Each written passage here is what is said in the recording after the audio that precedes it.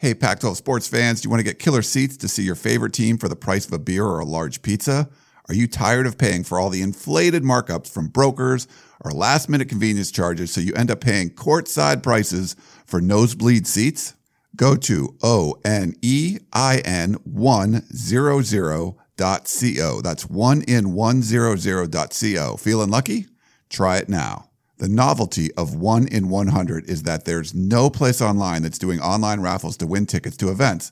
It's a totally new way to score tickets to your favorite events and new way to see your favorite Pac-12 team. The cost of potentially scoring tickets with 1 in 100 is a small fraction of the actual ticket price. Score a pair of tickets for less than the cost of a beer. Your first raffle ticket is free after signing up. The experience of using 1 in 100, which is extremely fun and exciting, from picking your lucky number to the feeling of potentially scoring premium tickets, feeling lucky? Try onein100.co. That's onein100.co. Now available in more homes than the Pac-12 network, we are the podcast of champions. Fight! I get it back down to the 30, or down to the 20. All the band is out on the field. I'm David Woods from Bruin Report Online. And here he goes, Miles Jack. And I'm Ryan Abraham from USCFootball.com. Liner going to try to sneak it ahead. Touchdown, SC. We are the podcast of champions.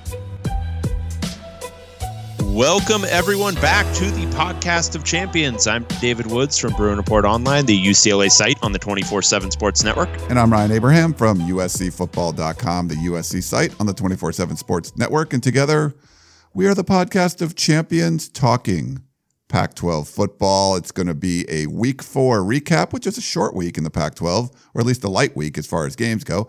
And then a week 5 preview with some interesting out-of-conference matchups and some really interesting in-conference matchups. So it's going to be a really interesting week in the Pac-12. If you have any questions or comments for us, you can email us, pac12podcast@gmail.com. If you'd like to tweet at us, you could do that too. A lot of you did that, at Pac12 Podcast. You want to call or text, we did a voicemail this week. We got some text messages. The number is 424-532-0678. And of course, our website is pac12podcast.com, where you can find all of our picks, all of our old shows, all that kind of stuff. So everything is up there on our blog, pac12podcast.com. Hope you enjoyed your weekend, Dave. I did. Kind of a chalky week in the Pac-12 from a results perspective. But, man, this was a wet and wild and weird one. Just weird game Saturday night, Stanford, Oregon. Weird and fun game Friday night, USC, Washington State. I had a lot of fun. It was great. Great weekend of Pac-12 football. Yeah, there was it was chalky, I guess is the way you could put it. And everyone, just so we'll do updates, everyone survived in our survival pool. So after that first week carnage, everyone's staying alive. Dave and I talked about it's going to be an interesting week, but Dave and myself, we both picked Washington, and so did Chris Fetter. So everyone advances there. But of course, that's now one power team that you don't get to pick anymore. Adam Munster Tiger probably had the easiest time. He picked Arizona. He was right. And then Jason Shear, living on the edge, picked USC and got that one right. So everybody's still alive in our pool. I'm pretty glad I got USC out of the way early now. I'm pretty excited about that. Yeah, I mean, I picked ASU the first week. You thought there'd be a team that would lose a lot of games. You get USC, which you think would be a power team, and who knows? It could still end up being that way. We just don't know. We have updated power rankings from our all the publishers of the Pac-12 here in 24/7 Sports, and we also our picks from last week, Dave. I got the edge on you this time. I know you went 3-1, and I went 2-2. 3-1, 2-2. Yeah. So the one that we did get wrong was Arizona, and I think we got an angry tweet that we should do our homework and stuff. It's like, okay, yeah. I think that was mock anger. I could be wrong. Was it? I don't know. I don't know. I generally read like actual anger as mock anger because I can't believe that people are actually getting angry about watching a sport that they're not participating in. But maybe it was actual vitriol. I have no idea. So we both picked. Well, we'll talk about that when we get to the game. But Oregon State looked like they were playing at least better, and Arizona. But now it looks like Arizona's playing. They've got better every week. So I guess that's what you want from your new head coach. All right, yeah. But before we jump in, we got to do recaps of all the games. In our Pac-12 Roundup, before we do that, I want to tell you about Robinhood. It's an investing app that lets you buy and sell stocks, ETFs, options, and cryptos, all for commission-free. They strive to make financial services work for everyone, not just the wealthy. It's a non-intimidating way for stock market newcomers to invest for the first time with true confidence. It's simple and intuitive, clear design with data presented in an easy way to digest. So I downloaded the Robinhood app to my phone. It's really easy to use. There is no cost or commission fees, and you could go to other brokerages. They'll charge up to $10 a trade. Robinhood doesn't do that. No fees to trade stocks, and you can keep all of your profits. And it's really easy to use. It's easy to understand charts and market data. You can place a trade in just 4 taps on your smartphone. And Robinhood is giving our Podcast of Champion listeners a free stock like Apple, Ford, or Sprint to help build your portfolio. Sign up at champions.robinhood.com. That's champions, as in Podcast of Champions, .robinhood.com. All right, well, let's get into our roundup right here. Pac-12 Roundup. Oh, yeah. Are you like, there's going to be a lot of buttons for me to push in this one, man. You know what I'm saying? I know. There's like buttons. I get it. Buttons everywhere. There was buys. So you got to like figure out, hey, did this team play? What's going on? Okay, so we have, I don't know if this is good for you, Dave, or not. Probably a little good. We have a new number 12 team in the rankings. Oregon State Beavers. Yeah, so that's not so bueno. We already talked about them. They played Arizona Wildcats. And they're number 10 now. So there've been a little movement at the bottom of the rankings. Yeah, so I adopted Oregon State last week under the assumption they would win this football game. I'm not gonna give them up back to foster care quite yet, but this was bad. This looked like a defective product you adopted. So this was return to sender. I don't know when I don't know when the buyback guarantee is. Like if I can get back within 30 days, I might take that option. Okay, so there's really not a whole lot to say about this one. Arizona walked in and just beat the crap out of Oregon State. It was only 14-7 at half, but it felt like more. Arizona really, really, really got it going defensively, kind of shockingly in this one, because Oregon State had actually shown quite a bit offensively through the start of the season, but Arizona won 35-14 ultimately and shut down Oregon State's passing attack. Connor Blount, 17-24 for a couple of touchdowns and 137 yards, but just not able to hit any big plays downfield. Oregon State's rushing attack was mostly kept from getting explosive plays. And when they're not getting explosive plays, this offense suddenly looks a little bit pumpkin-esque. And Arizona ran the ball all over the field. J.J. Taylor had almost 300 yards rushing. I mean, it was what you would have expected from the defensive side, because Oregon State has not been good defensively this year. I was just expecting Oregon State to be able to score more points, and I think Arizona, maybe their defense is not quite as bad as we were thinking. Maybe they ran into an unfortunate buzzsaw with that Houston attack that's now looking like it might be one of the best offenses in the country with that Briles system stuff going on. So, we're 4 games into a season and it's a small sample size sport. So you got to probably keep the drastic predictions to a minimum, which is not something we do here at the Podcast of Champions. No. We like to predict boldly. But yeah, to your point from earlier, I think Arizona just, they looked better than their reputation coming into this game. And I think it does require a little bit of reevaluation at this point. Yeah, I'm really curious to see this weekend. But okay, so coming into this, giving us crap, we were getting 6.5 points to an Oregon State team that looked like they were playing well, and an Arizona team that got a win against Southern Utah, but still gave up 31 points at home. And you felt like I understood. I mean, I felt like Dave felt like this was Oregon State was hanging with people. They were hanging with some of the Ohio State stuff there for a while. So you felt like they could be better, but And we know the Arizona, defense was a little bit depleted. They played, remember when we talked to Jason Shear and they only had like 2 healthy cornerbacks? They played a lot of dime in this game. So they were finding DBs from somewhere and getting the play. And one of the things, I think one of the tweets that they were talking about they were mad at us, hey, do your homework, guys. So Laith Freak, I think it's Freak, but I've heard Freck pronounced too. It's Friekh. But he was suspended, the left tackle, was suspended for the first 2 games. So he's been back the last 2 games. And, are you going to put a whole lot of stock into that you put up 62 points on Southern Utah? No, but obviously he made a huge difference in this game. Their running attack for Arizona has got better and better every week, especially the last 2 weeks with him back. You mentioned J.J. Taylor, 284 yards. Gary Brightwell had 113 yards and a touchdown. He's a former slot receiver for Arizona.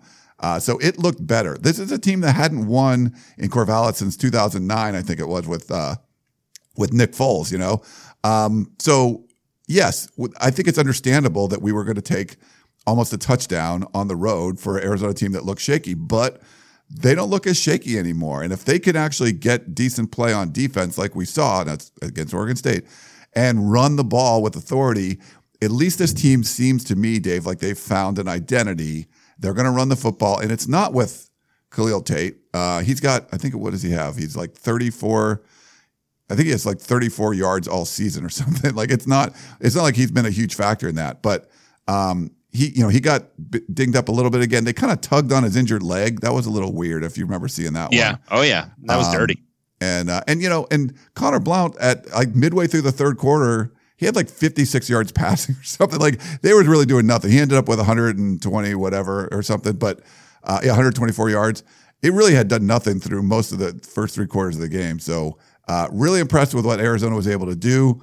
The real test obviously is going to come this weekend, but they looked like, Dave, that they looked like crap in the beginning. We said they were but they've played better and got better the last couple weeks. Yeah, and I think to the point from earlier, the reason they like dominated this game, the offense was obviously good, but the reason they dominated this game was defense. So the addition of a left tackle, maybe it helped them run the ball a little bit better, but they dominated this game defensively. I do want to shout out Jamar Jefferson. He's the running back for Oregon State with Artavis Pierce out. He's a freshman. He looks really good. Arizona was doing a pretty good job of getting after him, but he was making some stuff out of nothing at different points. I think he's going to be really good. So I just want to give that one positive shout out after a 21-point blowout at home to a bad team. Okay. So Tate does have 32 yards rushing for the whole season. So not so good. And Arizona did, I don't know if you saw, they ran a fake field goal that ended up leading to one of their earlier TDs. I think it was in the first half. So kind of get things going. But it was working. Whatever Arizona was doing was working. 442 yards on the ground. Just domination in that game. Okay, so let's see. We're going to go our number 11 team. UCLA Bruins. Bruins get a bye. Move up, Dave. What do you think? I would have kept him at 12. Really? Would have done it. Yeah, Oregon State, they've still shown me more this year than the Bruins. At least they've shown some offense in the games. At least you could make an argument that Oregon State should have already won a game. Well, they did win a game, but should have already won a game over an FBS opponent. Okay. So UCLA, you cannot make that statement for, but we'll see what happens. Okay, so number 10 we already said was Arizona. Number 11, this might be a little harsh, but we'll see. Arizona State Sun Devils. And they had to play on the road, really tough one, against our number 2 team in the poll. Washington Huskies. ASU was number 9, right? I'm sorry, yes, ASU is number 9. I'm sorry if I said 10. No, just double checking. Yeah, that's a little low for me. But so this game was interesting. Arizona State lost as expected on the road at Washington, and as we talked about, they covered. It was an 18-point spread, way too many points, and the final was Washington 27-20. It was an interesting game because it was a 7-point finish that never really felt like it was in huge doubt. It was, I think, 27-13 at one point. Arizona State scored pretty late, and then they kind of had the opportunity to get in there and tie at one point, but Washington just kind of sat on him defensively for a lot of this game. Manny Wilkins really couldn't get anything going at all in the pass game, which was kind of shocking. And if you watched it, he had some opportunities. Like, he just kept overthrowing receivers on slants. It looked like he was getting, I don't know, it's kind of weird to say about a senior quarterback who's obviously played as many games as he has, but it looked like he was getting a little bit of happy feet where he was just not getting fully set and the ball was sailing on him a little bit. But he finished with a pretty abysmal stat line of 17 to 27 for 104 yards. When you throw the ball nearly 30 times and you only barely get over 100 yards, that means nothing good. Yeah. Basically no explosive plays in the pass game at all. And you kind of expect that a little bit against Washington's secondary, but at the same time, you have N'Keal Harry. Just throw a couple of jump balls and see what happens. Just do it. But I would say the one positive thing for Arizona State is they were able to do some ball control in this one, because out of nowhere, they found a running game. Yeah. Eno Benjamin had his first effective game of the year. And it seemed like they did some new things on the offensive line. I think Casey Tucker was on the inside. And whatever it was, they were working it. And that seemed to help quite a bit. On the Washington side, I still don't know what to say about this offense. I don't know if they're going to be good enough to win the Pac-12 this year. It seems like they really lack, they really lack something in that running game where it's just not clicking the way it should. Myles Gaskin has not broken out with the same kind of explosive plays as he has in the past. But they did enough. They won a game at home, and they were able to sit on a team that showed some new developments in the run game. So that's not bad. Yeah, I think that's a good way to describe it. And if you so I tried to read a little bit from the Arizona State perspective, like from beat writers that cover that team, as opposed to Washington and back and forth. On the Arizona State side, it was this feeling of everyone's working hard. You try, like it's a fight, but there's just mistakes that are happening, and you're just falling short. And on the Washington side, it was more of like, hey, it really wasn't as close as the score indicated. They were in control the entire time, kind of just doing enough. Kind of Stanford-y, or you're just doing enough to stay away. And it was weird. And, Arizona State got on the board first. Washington tried this trick play where you throw it. I think it was Browning threw it to one of the receivers behind the line of scrimmage. He throws a pick, sets up ASU in the red zone, and they're up 7-0 early. So there was that score, and then the late score that you mentioned, but really not a lot in between. So I can get from the Washington side, it's they had that early score after the turnover, as opposed to, they gave up a score late, and that was it. Both sides, to me, kind of ran the ball effectively, but it was just the passing game on Washington's side was so much better. Jake Browning had 3 touchdown passes. He's over 10,000 for his career yardage. And, this Washington defense with Byron Murphy, who's actually really good friends with N'Keal Harry, and they, did a little trash talking stuff. Yeah. But they really shut him down. He had, what did he have? 5 catches for 20 yards. He did get a 42-yard punt return that set up that late touchdown. But for Manny Wilkins to have, 140 yards? That's just bad. The longest passing play was there was one 20-yard play, and that was it. But for the most part, it just seemed like it was a running, they ran the ball pretty effectively. There was only 1 sack in the game. 1 pick for Washington, and Arizona turned it over once. So pretty clean and everything. It's just Washington's passing game was way better than Arizona State's passing game. Yeah, and I would say for ASU fans, I think the main takeaway from this game is probably positive, because you probably weren't going to win this game. It's on the road at a top 10 team. I mean, if you win it, wow, that's great and gangbusters. But your passing game was probably not going to have great success against this Washington defense with that elite secondary.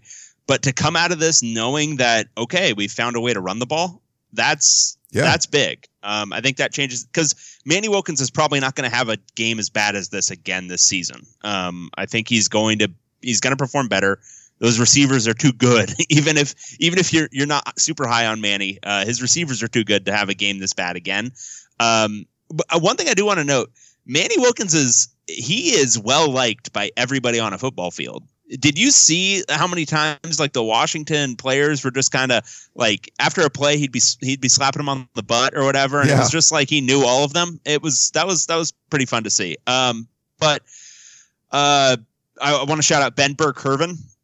This dude was all over the place during this game. Linebacker for Washington. He had 20 tackles. Is that a lot? In this football contest? Yes, that's for yes, the that first is 4 games, right? Was that? Yeah, that is quite a few. And I want to shout out as well. Washington knows how to close out a game. There was a little bit of an offset between the play clock and the game clock and the 4th down situation.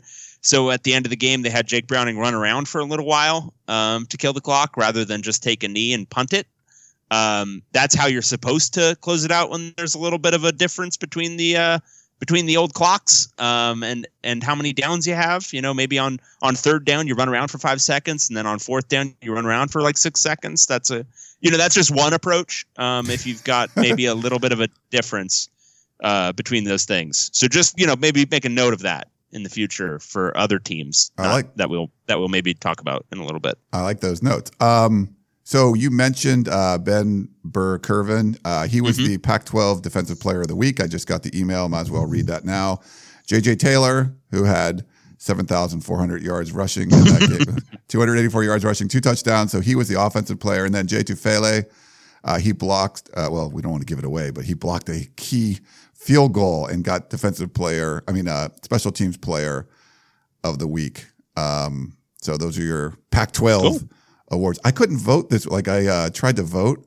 It's a link that they send you, and it wouldn't work. And I had to email their support. And then by the time they said it was working, and then the vote was closed. So I meant to tell you you've been fired, and I'm taking over the USC site. Oh, crap! They must have not told you.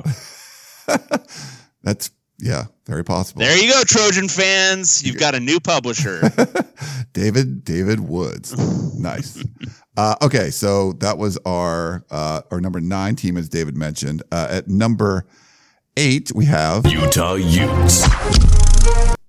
And they did not play, or they played a team called BYE, right? They're done. They didn't play. Is that BYU East? BYU East extension. Yeah, and I would probably have flipped ASU and Utah. Okay. Maybe. Yeah. I think ASU is too low at 9. I don't know. I didn't do an exact ranking this week, so I don't want to say, but I would think ASU is a little too low for this. I think I had them a little higher. It's tough, when Utah didn't play and Arizona State loses 2 in a row, but they hung with Washington on the road. I think San Diego State was pretty good. But they've fallen a little short. There's some plays that could have been made, Dave, and changed the outcomes of both those games. We'll see. Okay, so then our number 7 team, California Golden Bears, and they also were playing BYU East. So nothing interesting. Yeah. So I don't know how that works. You don't often see teams play 2 football games in a single day anymore. Yeah. With Cal, really good defensive team. They got to buy. We've seen them 3 times, so we'll know more about them this week, most likely. Our number 6 team. I'm curious where you had these guys. Washington State Cougars. That feels right. I think so. I don't think that's too off. It's a top half. I like Washington State. The end of game was interesting for me, but I think they're probably. They're top 6. I don't know where in the top 6. They could be 4, 5, or 6 for me right now. Okay. And then they were on the road taking on the number, which I don't agree with, 4 team. USC Trojans. That feels more like a 6-7 to me right now for USC. Okay, so this one was a lot of fun. USC won a bit of a thriller, 39-36 over Washington State at home. I think my main takeaway from this is that Wazoo is fully legit. Gardner Minshew is really, really, really good until he has his, brain splashed against his helmet by Porter Gustin at the end of a game. But he was really good for most of this. And they were, I thought they were just simply the better team for at least a half. USC, I thought JT Daniels played really well. The running attack once again didn't get a ton going. It was better, but it still wasn't great. And they still only ran the ball. How many designed runs did they actually have? 22? Is that the total? I'll have to look. Yeah, I think you're right. Yeah, 22 to 26 passes. And I still think even in that You want to run the ball more than they did. But basically watching Gardner Minshew march the ball up and down the field in this one, he's better, or he was better in this game, I should say, than Luke Falk was in any game last season. I think I can say that pretty confidently. And I don't think Luke Falk's senior season was his best season by any means, but Gardner Minshew has stepped into this offense more or less seamlessly, and this was probably more potent than the Washington State offense looked to me last year. So the end of game is what I referenced up top. So Washington State was driving at the very end of this game, or nearly at the end of this game, and ultimately ended up missing a field goal. But it was a weird sequence of plays on, I think it was the first down play. So they were driving and they had it at the USC 25. On 1st and 10, Gardner Minshew throws a pass, and it's incomplete. But on the pass, he gets hit, and then Porter Gustin, as Minshew's kind of falling, Gustin full on launches, leaves his feet, and goes headfirst into Minshew's skull. I thought it was obvious targeting, obviously on replay. They didn't even review it.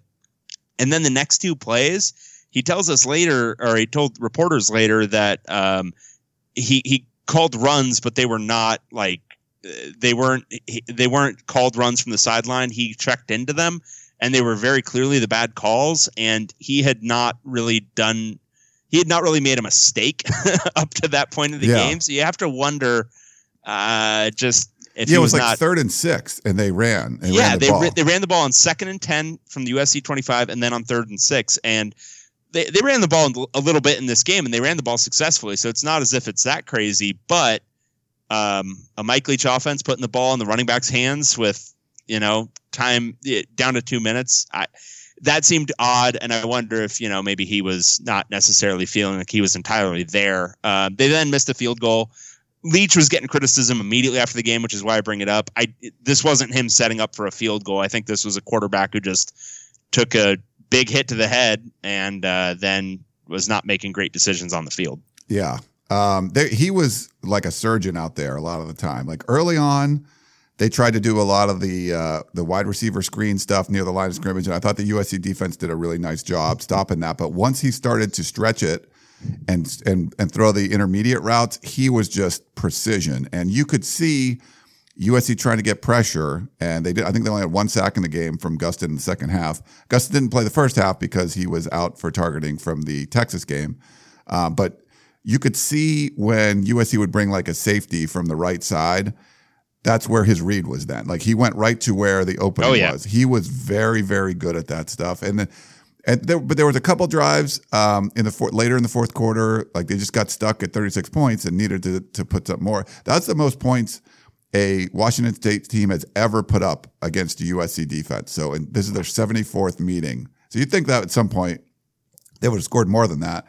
But it was interesting. Like, there was a lot of weird officiating stuff. There's been that way for the last couple of weeks. It's just, there was so many pass interference calls on this. So Washington State got a couple of disconcerting signals where, apparently defensive linemen are saying things and trying to screw up the offensive line. But then I've heard that, that's what they're just calling out what they're supposed to do.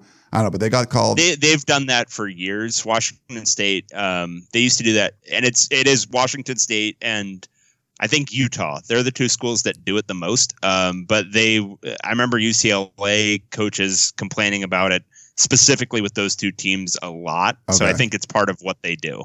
Gotcha. And then, but there were, I think it was 6 or 7 flags on the Washington State secondary alone. 4 or 5 pass interferences and a couple defensive holdings, like really things that extended USC drives, huge plays, like 3rd and 18, like give them a first down. I mean, there was some, and we saw, I think I was actually on with Ryan Leaf and Mike Yam this morning on their Pac-12 radio thing. And Ryan said he covered the game last week for Eastern Washington, and they were letting all that go. And at some point, maybe someone noticed it or whatever, they started calling it. But there was a lot. I mean, there was some blatant just pass interference all the time, just tackling guys before they get the ball. So it was. I get it, but it was weird. There was that many of them, and they were all these like really important calls. But at some point, if you're like, hey, they're calling it tighter, you can't You can't do that anymore. And I'm not sure what the Washington State secondary was thinking, but that they bailed out USC's offense a lot on that with that stuff. Yeah, I think to an extent. I think they needed to trust their DBs a little bit more. I wonder how much of that was strategy, though. I don't think that's a great matchup for Washington State secondary. I mean, the amount of talent that USC has at receiver, and I know a program relatively, an NFL team relatively local to Washington State has made getting penalties like an integral part of the defense. Just penalize the Seattle Seahawks. Just interfere every single play. They can't call it every single play, so just do it. And I wonder how much of that was intentional, because it did seem like some of those plays were just, we're going to grab this dude because I can't keep up with Amon-Ra St. Brown, so I'm just going to grab him right now. Yeah. And I think that was at least a little bit of it. But yeah, I mean, with the amount that I think that was maybe like a lack of ideal scouting, because this USC offense, for whatever reason, by design, has not been able to get fools open. And it's incredibly weird with the amount of receiver talent that USC has that this scheme, it seems like by design, they're just in the vicinity of a defender at all times. Like they're never wide open. And with the amount of speed, with the amount of playmaking ability, you would just think, there's going to be a lot of guys open on like deep posts over the middle. And it just doesn't seem like that's happening in this offense. They're covered and these guys are making ridiculous catches. And I thought that was the biggest step forward, is because like Tyler Vaughns didn't even start this game. He hadn't been playing well, Michael Pittman. And those guys are studs, and they actually got some chemistry with JT Daniels this time, so that helped. So having Pittman's touchdown was awesome. Yeah. Just like a little dump off, and he takes it 50 yards and just runs past everybody. For a guy that big to move that fast is freaky. And he almost had a touchdown at the end of the half where he didn't get his foot in, or they said he didn't, and some people I guess there was a picture that shows it, but it was hard to overturn that. Like it's basically whatever call was on the field. You were going to have to go with that. But, USC fans were a little frustrated because the opening drive, it was 5 or 6 runs, 80 yards, boom. And then they couldn't run for the next couple of quarters for whatever reason, or they didn't try it as much. So, but they brought out like the, backup center, Brett Nealon, as wearing number 99 as a fullback. They used that a little bit. That was kind of effective. I forgot to mention the Arizona State game. One of the reasons that they were able to keep it close, I think they were 8 of 16 on third down conversions and 1 of 1 on fourth down. Washington State, same way. They were 10 of 19 total on third and fourth down conversions. They went 3 for 3 on fourth down. So, I mean, it was that offense. It just looked like this was a group of people that were together for like years, not months, that to get to be able to play and everyone on the same page. I was really impressed. And when you look at the actual scores, it was about the same because Washington State, they missed the PAT, then they had to go for a 2-point conversion. So really that was the difference in the game. USC picked up a PAT 2-point conversion. So they scored like the same amount. It's just a couple weird. Like USC's been playing so bad on special teams. A couple special teams plays go their way, and that was the difference in the game. Yeah. It was a fun one though. And yeah, I thought Washington State just generally, I probably came away more impressed with them than that was probably my main takeaway from it was just I thought they looked tough. They looked like a real. I don't know if they're going to win the North, but I think they will contend.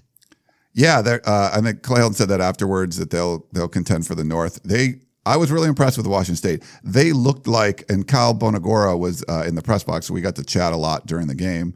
And he said, they hadn't played anybody, but they looked like what a good team should look like against those teams that you would play. And they did. And this, it seems like I think there can be a real contender there. I know it's a heartbreaking loss, but I think you come away feeling pretty good that, hey, this is a pretty darn good Washington State team. And with all the stuff that happened in the offseason, they're better than we thought. Yeah. And USC, I think is, I think odds makers would probably have them as the favorite in the South still. So yeah, they're talented. And hey, I want to address something too. Like we were doing some tweets, and I don't, we make fun of Jake Browning all the time and stuff. Obviously, great kid. No, don't want to ever mean any disrespect. I was getting a lot of tweets of like, JT Daniels, he's got an arm like Jake Browning. I was like, no, that's not. No. A lot of tweets. I said that to you on the podcast last week, Ryan. You did, and so I tweeted something, and I didn't mean it to be disrespectful towards Jake Browning, but some of the throws he was making. No, I don't think he's got the strongest arm in the world, but it's way stronger than Jake Browning's arm. And I reached out some NFL people just to make sure, and they said yes, it is. But he made some really ridiculous So I throws. triggered you so hard with my Browning comment from last week that you reached out to NFL people. I respect that. I did. I respect. Just to get I respect facts. I'm an incredible troll. I mean, his arm's stronger than Jake Browning for sure. I think it's got some arm puntiness to it, especially on throws over the middle, deep. Not a whole lot of rope on that. They could bring a little bit of rain. I'm just saying that. Yeah. There was one in this game that got. First, it was defensive holding, so it wasn't going to count anyway. But if the DB had hands, he would have caught it. It was arm punt city, and he's already been good for that, about 1 per game, maybe 2 per game so far this season. So I'm interested to see that as it develops. You are 100% right on that. He's had some back, we didn't see him really throw off his back foot a lot in high school. Now the difference is. I don't get this. The coaches have just really rolled him out there like he's been there for 3 years. Like, hey, go win us games. And that opening drive, they ran the football, but then they got away from it. And it's really relying on JT Daniels. You're relying on your freshman quarterback to win games. And that's not what Chris Peterson does with Jake Browning. He's thrown for 10,000 yards, putting him in good spots, where he has a really good game and it's for 225 yards and he's very efficient and gets 3 touchdowns. And you weren't relying on him to win the game for you. I think it's a different situation. So he's out there trying to win games for him, and that's really not what you're asking Jake Browning to do. So it'd be curious to see if they were switched. I think it would be a harder situation, but we'll see moving forward. Yeah. Okay, so let's see. That was number 6, Washington State, and number 4, USC. Sandwiched in between them, we have number 5, Colorado Buffaloes.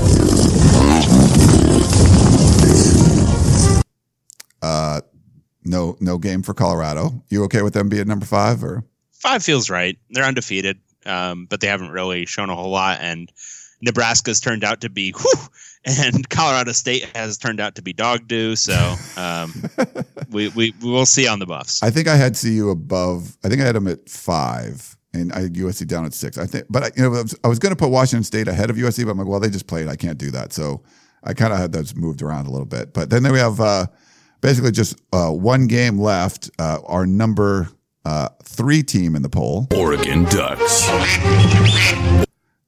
took on our clear number 1. This is where College Game Day was too, but not at this place, but in Eugene. Stanford Cardinal. Okay, this was bizarre. Just a bizarre football game. All right, so Stanford won in overtime 38-31. So you're like, oh yeah, close, back and forth game. No, it wasn't. It was 24-7 on the 1-yard line. Oregon driving. All they had to do was punch the ball in. So wait. Oregon was at the Stanford 1-yard line, up 24-7. And I think this was the third. Yeah, it was the third quarter. Up 24-7. And Jalen Red had just had a really weird play. It was end around from the other side, and he appeared to score a touchdown, but his foot hit the pylon, and some obscure rule has it that the pylon is out of bounds and the ball is dead once you touch it. I guess unless you touch it with the ball. I have no idea. But the ball, if you watch the replay, is at like about the 1-yard line when his foot hits the pylon. So you're like, oh, okay. Well, they have a first down at the 1. What bad thing could happen? Well, the bad thing that had been happening all night happened right then, which is the Oregon center, who was just awful in snaps all night. I don't know if that's a common thing or if that's just who he is, or maybe they like that. Maybe they like the ball rolling or going over their quarterback's head, whatever. This one went over Justin Herbert's head. He had actually jumped on one earlier, but this one was a little bit out of his grasp. And who was it who recovered it? What's his name? I want to get it right. Where is it? Joey Alfieri recovered the fumble and ran it in for a touchdown. So it went from very, very likely 31-7, Oregon just putting this thing to bed in the third quarter, to 24-14, and damn, now we've got a game. And I want to reference something we talked about last week, because you had said Oregon, maybe if they jump out early, they'll be able to just kind of put Stanford to bed because Stanford isn't built to come back. And I said, well, maybe they are if David Shaw figures out that his passing attack is the team's best asset and they can just throw the ball down the field. They figured that out. Throw those really tall guys. Right. And they figured that out. And once again, proved that the combination, it's not necessarily that any one of these guys is uncoverable, but the combination of running out Caden Smith, J.J. Arcega-Whiteside, and Colby Parkinson on down after down after down when you've got whatever Caden Smith is, 6'5", J.J. Arcega-Whiteside, 6'3", but a strong 6'3", and then Colby Parkinson, who's like, 7'5". You run them out there every single down. There's no team in the country that's going to effectively cover them. So David Shaw was forced to go to the pass in the second half in this one. And miraculously, they pulled out with the win. Once it got to a tie. All right. So we haven't even covered the fact that Oregon could have done much the same thing that Washington did. And with once they run the ball in and it's a timeout and it's like 50 seconds to go, they could just kneel it, but kind of fool around in the backfield for 5 seconds and then do that on successive downs. Instead, they run CJ Verdell into the Stanford line. He reaches out for a first down. Actually looks like he gets the first down, but while reaching out, he loses the football. Stanford recovers with a little bit under a minute to go. And then again, those big receivers prove uncoverable in any game situation. Well, that was the field goal, right? That one, was that the one that led to the field goal to tie it? Yeah. Okay. Yeah, that's the one that led to the field goal to tie it, and then it went to overtime. And once it got to overtime, it was pretty much obvious what the Stanford strategy was going to be. Just toss it up to the big guys, let them catch it, and that was going to be tough to beat in overtime. But, I mean, this is really unfortunate because I thought Oregon played a really awesome game aside from mistakes. First, Justin Herbert is incredible. His stat line will in no way do him justice. 26 of 33 up until like the fourth quarter. He had thrown like maybe one incompletion, 2. It was insane. And they looked like the much more physical team actually for long stretches of this game. That Oregon offensive line is no joke. But Stanford's receivers are tough to cover. Yeah. So you look at some of the Oregon. There's no way they should have lost this game. You look at some of the stats, 524 yards for Oregon, 398 for Stanford. 27 first downs for Oregon, 17 for Stanford, 82 total plays for Oregon, just 50 for Stanford. And time of possession, Oregon had it for 36 and a half minutes with Stanford only 23 and a half. But mistakes, and I think, maybe forcing the hand of a David Shaw who was, kind of stubbornly not doing stuff that was working early and then started doing it later. Oregon ended up with 3 turnovers in the game. Stanford didn't have any. You figure if Stanford turns it over once, they're done. Or Oregon turns it over once less, they win, But Stanford ended up outscoring in the second half and overtime, Oregon 31-7, despite having the ball less than 8 minutes in that second half. Like, it's ridiculous what they were able to do. That's the thing. There is an explosive offense hidden inside of Stanford. If they would just let it out, if they would just let that beautiful offense out, there is an explosive intermediate passing attack. Like, they have it in them to just march up and down the field on anybody if David Shaw will just stop his devotion to that ogre package for one season. If they will just do that, they have the ability to put up 40 on anybody. Yeah, and we saw it there. I mean, that second half performance. Now, you can't do that. The hole that they had dug themselves, you can't do that without help from Oregon. Like, Oregon had to help this along. And that's what's going to feel terrible with Mario Cristobal. You know that you had a chance and you didn't put this team away. And bad snaps, whatever it is, anything that was going on. Could there be a bigger momentum change than that bad snap? Like, the most inopportune time, you got a 6'5" quarterback. Like, just get it somewhere within his wheelhouse and you're going to be good. It's baffling that Oregon lost this game. Like, you could have turned it. Like, what was the percentages that ESPN puts up? Like, what would it have been at that point? It was 99% Oregon twice in this game. At 2 different points, it was 99% Oregon. And like that, not even you would be late when it was like going to be impossible that you need a fumble or something, but also earlier on when, you were about to punch it in from the one. So I don't know what this, I mean, you can't feel, you feel like this is a pretty good Oregon team.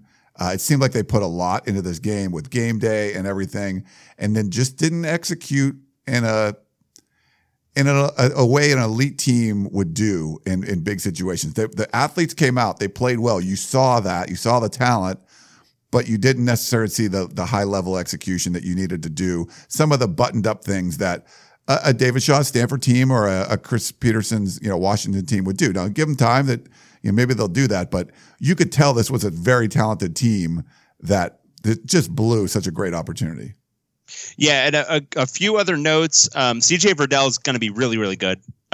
He's already really good, but he's going to be really, really good. I liked him a lot. It's unfortunate he had that fumble at the end because I think he's going to be a special player for Oregon. Dylan Mitchell was an absolute stud in this game. He was making some tough catches. It wasn't like Stanford was covering him poorly either. And in fact, they probably PI'd him quite a bit at the end. And Paulson Adebo for Stanford, the cornerback, he's fantastic. And I do want to make a slightly negative note. Stanford running out Cameron Scarlett as their second string running back needs to end. Trevor Spates was way better in the last game than Scarlett was when they were both trying to fill in for Bryce Love. Scarlett really doesn't give him a whole lot. He runs super upright, not a whole lot of power despite his size. There were a couple of times where they had him in there to convert and he could not get even a yard. He had 3 carries for a yard, but it was kind of a critical thing. I think they had him in there to try to convert a 4th down at one point, which was insane, because Bryce Love only had 19 carries in this one, and you definitely want your best back out there. But I think if they're going to try to get anything out of the running game, I think they need to switch up that depth chart a little bit and have Trevor Spates in there instead of Scarlett. But otherwise, this was a really, really fun game. It definitely lived up to getting game day. I think both these teams are good, and I would watch this game over and over and over again. If they wanted to play it every week, I would watch it every single week. Yeah, I don't think the Pac-12, the 60-minute version came out. I was watching a little bit of replaying it again, but I'm just going to just do the whole in 60 and just watch it all through again. That'll be fun. Yeah. Okay. Well, that's the recap from week 4. Yeah, it was an exciting week in college football. Should we get to week 5? I guess we should get to week 5. You want to tell us about our friends over at BetDSI? I do, Ryan, because we're going to be picking games. And as we just talked about, I think we're still making people money. Is that correct? We are. Okay. Our pick totals right now, we're tied 25 wins, 10 losses, and 3 pushes. So we are destroying it right now. Right. So if you were picking along with us, say on betdsi.com, you'd be winning a lot of money. BetDSI.com has been paying winners for 20 full years. Is that longer than I've been alive? No. I've been around a little bit longer. So top rated on all betting review sites. You can use your sports knowledge to make some extra cash. Go online at betdsi.com or on their easy to use mobile site. They have the fastest payouts in the industry. You can play, win, and get paid. BetDSI offers betting options for everything. Obviously, we talk college football on this, but you can bet all major sports, including that professional football league. I forget the name of it. The NFL. Yes, you can bet on politics if you can stomach it. You can bet on reality TV. You can bet on esports, virtually everything. Are you a reality TV guy, Ryan? Would you bet on Survivor here? My wife watches Big Brother. I might bet a little bit on that, Or The Bachelor. I hate that one. I'm not a big I don't watch any of it. But you can bet on that here. You can try live betting, where you can bet on every play, every drive, and every score until the final whistle blows. If any of that sounds interesting, go to betdsi.com and use promo code CHAMP18, CHAMP18. First time deposits get 100% bonus match on your money up to $500. Once again, go to betdsi.com and use promo code CHAMP18 and get this limited time 100% bonus up to $500. It's only a game until you bet it at BetDSI. All right. Well, we're going to have 6 games to pick for week 6. We only had 4, so it was a little lighter load. Give Dave a chance to get that game back he lost. We'll see. It's cool. We're tied. We're doing great. Like our picks are awesome. You had that one undefeated week, but yeah, we've been doing really good at the picks, so I'm happy about that. So 6 games. We're going to start off. We have one Friday game. It is UCLA Bruins on the road taking on Colorado Buffaloes. Yeah, a little Friday night taster. You might need a palate cleanser. Friday at 6 p.m. on Fox Sports 1. The 0-3 Bruins traveling on the road to Folsom Field to take on the 3-0 Colorado Buffaloes. As a longtime Buffalo fan, this is a big one for me. Colorado is favored by 10 points, and this game in the preseason was looking like a UCLA -4 or 5 from what I remember looking at preseason. So this one has swung a long way based on results to this point. From comparing this to any of UCLA's opponents, Colorado is probably most similar in I won't say in quality, but certainly in kind of function, strong offense, maybe an okay defense to Oklahoma. And UCLA got their butts handed to them by Oklahoma, but obviously Colorado doesn't quite have the talent that Oklahoma has. But this is still a tough spot. I think UCLA should be better after a bye week. I think they'll probably have tried to do some tweaks offensively to generate something. I know they're already making a few tweaks on the offensive line, moving guys around, and maybe that'll end up with something like what ASU was able to accomplish at Washington, where they were able to generate a little bit more on the ground, moving Andre James around, moving Justin Murphy around. I don't know if it's going to be enough. I think Colorado, between Steven Montez and Laviska Shenault, I think they've got a really, really good tandem to take advantage of basically any secondary. And I think UCLA's secondary is good. I don't know if it's good enough to cover a guy like that. I don't know. 10 points is a lot. But UCLA has lost by, I think the only game under 10 was against Cincinnati at home, where they lost by 9. So I'm going to go with the Buffs. I'm going to say Colorado 35, UCLA 21. All right. So this is a 10-point spread, right? Yes. And it was, so the preseason UCLA was favored by significant. Yeah, it was like 4 or 5. They were going to be favored, but it was a road game, so like 2 touchdown the 3 swing points. or something. Okay. Yeah, a good 14-point swing. That's the problem. Is like UCLA hasn't really been able to keep it close. Like I felt good about some of the play, but I don't know. I mean, I like the way Colorado's playing. I kind of think that they're going to be someone that's going to make some noise in the South, and to do that, you're probably going to beat UCLA at home after a bye week by more than 10. So I'm going to take Colorado as well, Dave. Yeah, and I wouldn't again, and I do want to say this. This isn't one I feel super confident about. I think UCLA is going to be better after a bye week. I just don't know if they're going to be good enough to beat this spread. I think it could be dead set. Like I think it could be completely right, and it could be like a 34-24 game. So and Devin Modster's transferring out, right? So he's not going to. Yeah. So Devon Modster left. I think it's Devon. I never asked him, and I think we pronounced it both ways. He's transferring out. So UCLA is down to Dorian Thompson-Robinson as the starter. Wilton Spate sounds like he's back and healthy, but it doesn't sound like he's going to start this week. So I guess we'll see how things go. I think they're kind of just rolling with the true freshman at this point. So they will have some depth back, but no Modster. Okay. Well, all right. That's the Friday game. Then we go to Saturday. We have Utah Utes on the road taking on Washington State Cougars. All right, so this is a 3 p.m. game on the Pac-12 network. 2-1 Utah going at 3-1 Washington State. So this is a really interesting line. It opened Washington State -2. It has since moved to Utah -1. A road favorite over Washington State. Now, if you're going by our Pac-12 power rankings, our podcast of champions power rankings, this doesn't make any sense. No. Makes no sense. Why would this happen? I think they're counting on Utah's defense being able to hold down this Washington State offense. Maybe they're thinking Gardner Minshew did get his bell rung a little bit in that game. Maybe he's not going to be 100%. I don't know.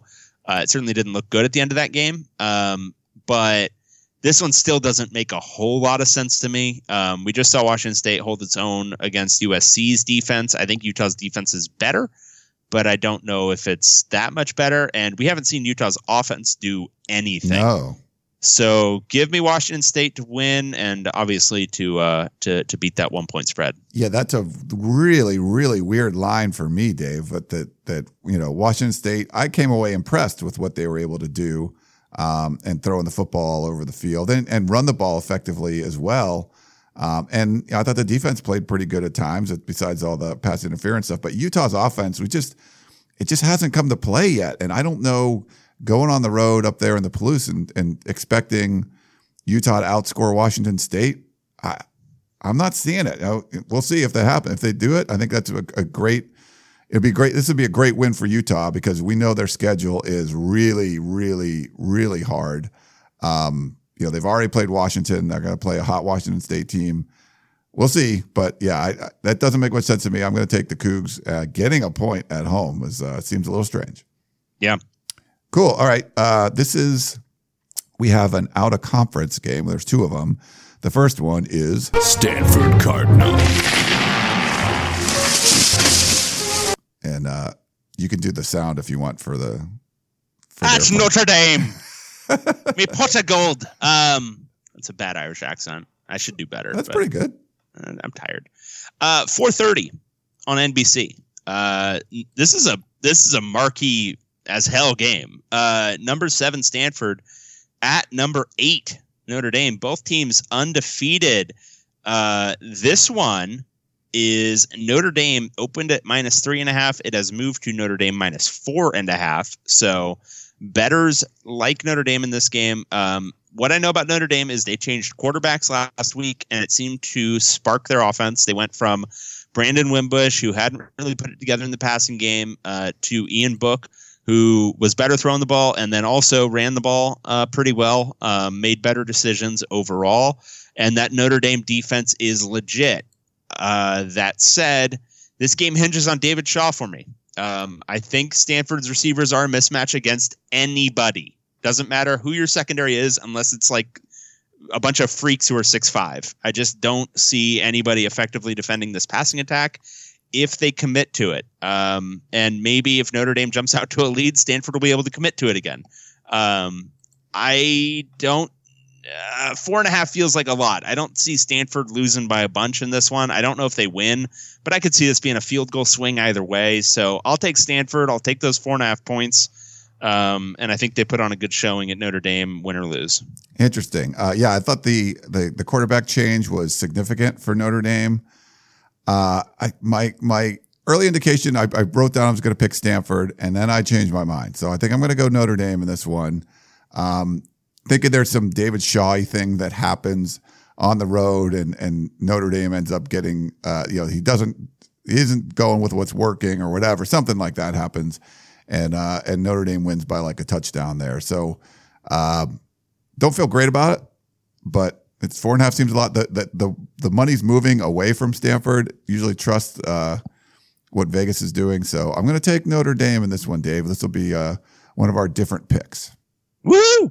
Yeah, we need some of those. I can't, in good conscience, ever pick Brian Kelly to win anything or do well. Yeah, it's hard for me to say he's going to outcoach David Shaw too, but these are the kind of spots where like Stanford just does something kind of silly that you're like, you did everything else right, but why did you do that? You know? You mean like run, say, Bryce Love into a stack of 9 guys like 15 times in this game?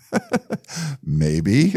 Because that's probably going to happen. I'm actually counting on Stanford being down by 2 touchdowns in the first half. I feel like if that happens, then I'm in pretty good shape. Oh, then they'll come back. Yeah. Yeah. It's just if it's a close game the whole way, I could see Shaw just like suddenly he's trying to like go. No, the worst case scenario is if Stanford has like a 2-point lead. And they just try, okay, we're just going to be Stanford. We're just going to ogre it up, and we're just going to drive down the field, just running the ball. And then Notre Dame just stuffs them on 3 straight downs and scores. Like that's the worst case scenario. But if Stanford is playing from a deficit, they're going to win this game. They're going to win it so big. All right. Yeah, we'll see. And that's just tough. Stanford had a emotional road game at Oregon, and now you're going to go back on the road at Notre Dame. It just seems like that might be a tough spot. If Stanford comes out of this one, they got to be in the playoff talk at that point. Like if they, the games that they've won already, and if they can go on the road 2 weeks in a row beating ranked teams, that's pretty impressive. So, yeah, and from here, the only real, there's going to be from here, it's still not easy. I don't think they're going to have a game this year besides maybe Oregon State at home where they are going to win it comfortably the rest of the way. Like they go at Notre Dame, then it's Utah at home. That defense is not going to be fun. Then at ASU, then Washington State at home, then at Washington, then Oregon State at home, but then at Cal, that defense, and then I guess, okay, never mind. UCLA is at the end of the season. They could probably beat the hell out of them. All right. This is I don't. We don't have a sound for it. This is not BYU East. This is actual BYU on the road at Washington Huskies. Any sound effect I'd have for BYU right now would be like, it would be, I think, perceived as anti-Mormon, which I'm not. I love Mormon people. So I'm not going to do them. It would be like knocking on the door, I guess. Like, would that be what it would? I don't know. Anyway, 4:30 p.m., number 20, BYU going at number 11, Washington in Seattle. Washington is favored by 17 points. Feels like a lot of points. Yep. Feels like a lot of points for a Washington offense that hasn't looked good, and a BYU team that's shown a good ability to just play ball control. I think they're able to do what ASU tried to do this past week, just kind of hang on to the ball and keep the game low scoring, and hopefully you pull one out at the end. That's kind of what they did to Wisconsin. That's kind of what they tried to do with Cal. It's what they did with Arizona, even against McNeese State last week.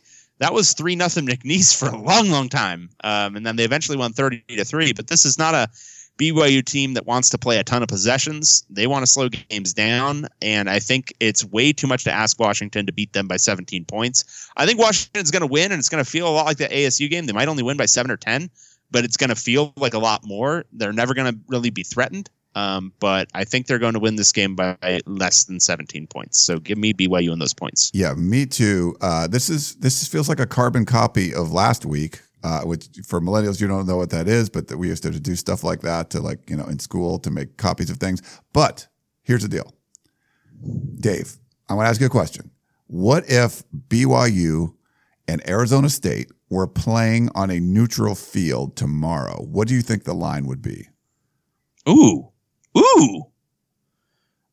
Neutral field, I think it would be BYU -2. Okay, so really close. Pick Yeah. 'em. This just seems like the exact same scenario of what happened last week, where I don't see how. I mean, yes, Washington could just go gangbusters, but that's a huge line. Like, I think 10 points would be a reasonable line in this one. 17 just seems like astronomical. Yeah. I don't get it. I think Washington's going to be the better team. I think they're going to win, just like you said, probably comfortably, where if you look at the score, maybe it wasn't that close, but BYU does enough that it's going to be within 17 points. So I don't know. This is another weird line for me. Like, this is how we do well in our picks, because especially early in the season when Vegas isn't quite in tune with what's going on, it seems like, and some of the stuff, Vegas obviously does a really good job, but there's some that are just a little off, like the Utah-Washington State line, that just doesn't seem right. This line just doesn't seem right. And we usually we're able to, because we watch all these games, we are usually to win those ones. So yeah, I'm with you, BYU. You said all that, and we're going to lose both of those. You realize that right now. We're 25-10-3. Like, we're doing pretty darn well. Now, yes, I mean, Washington could just put it all together. BYU could go on the road and lay an egg. Like, all those things could happen. But more often than not, I would feel super comfortable taking BYU, 10 times out of 10. Sure. Okay. This next game, we got 2 left. We have USC Trojans on the road taking on Arizona Wildcats. Which one does you skipped our 7 p.m. game. Is that the 7:30 game? No, our 7 p.m. game, Oregon State and Arizona State. I think you might be on something that's only showing you the ranked games, maybe.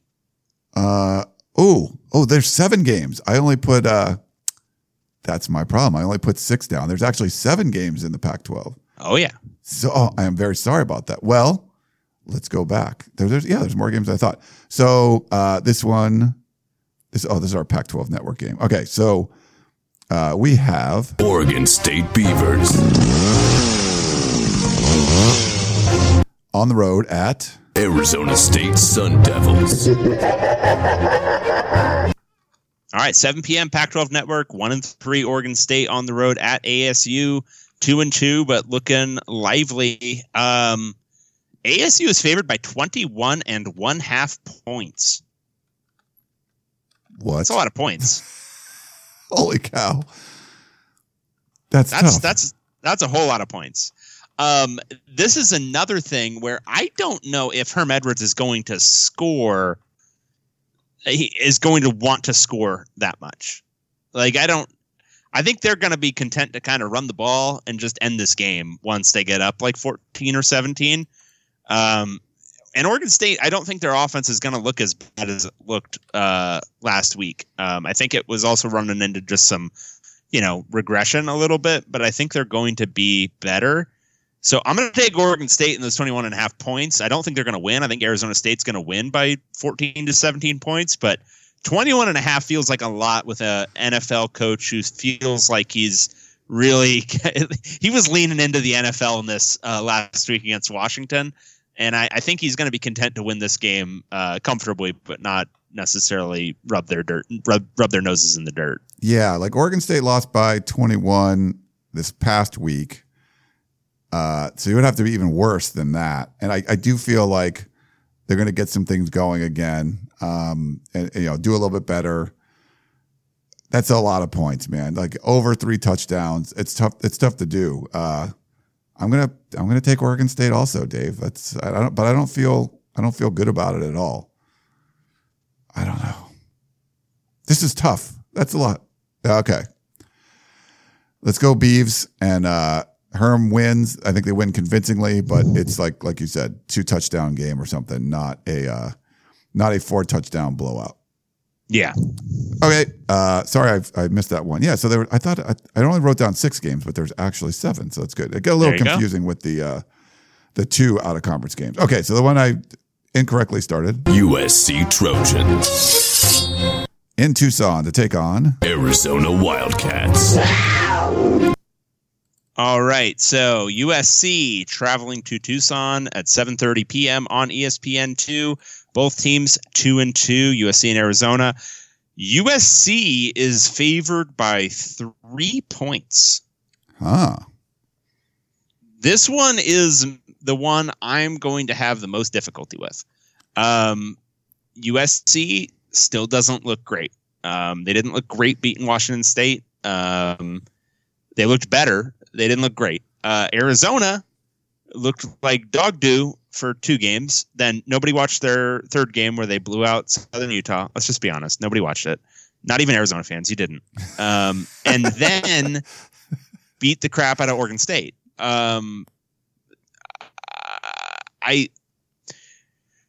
So Arizona is so Khalil Tate is a little bit one-dimensional these days. What are the odds they break him out running against USC?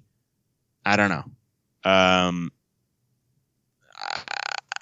gonna. Oh God, I don't want to do it. You know what I want to do, but I don't want to do it because -3 feels like too few points given the talent disparity and given that all we've really seen from Arizona is beating up on Southern Utah and then a team that beat Southern Utah. And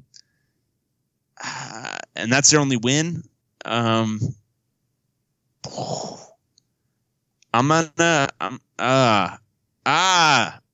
Screw it. I'm taking Arizona. I'm going against my instinct.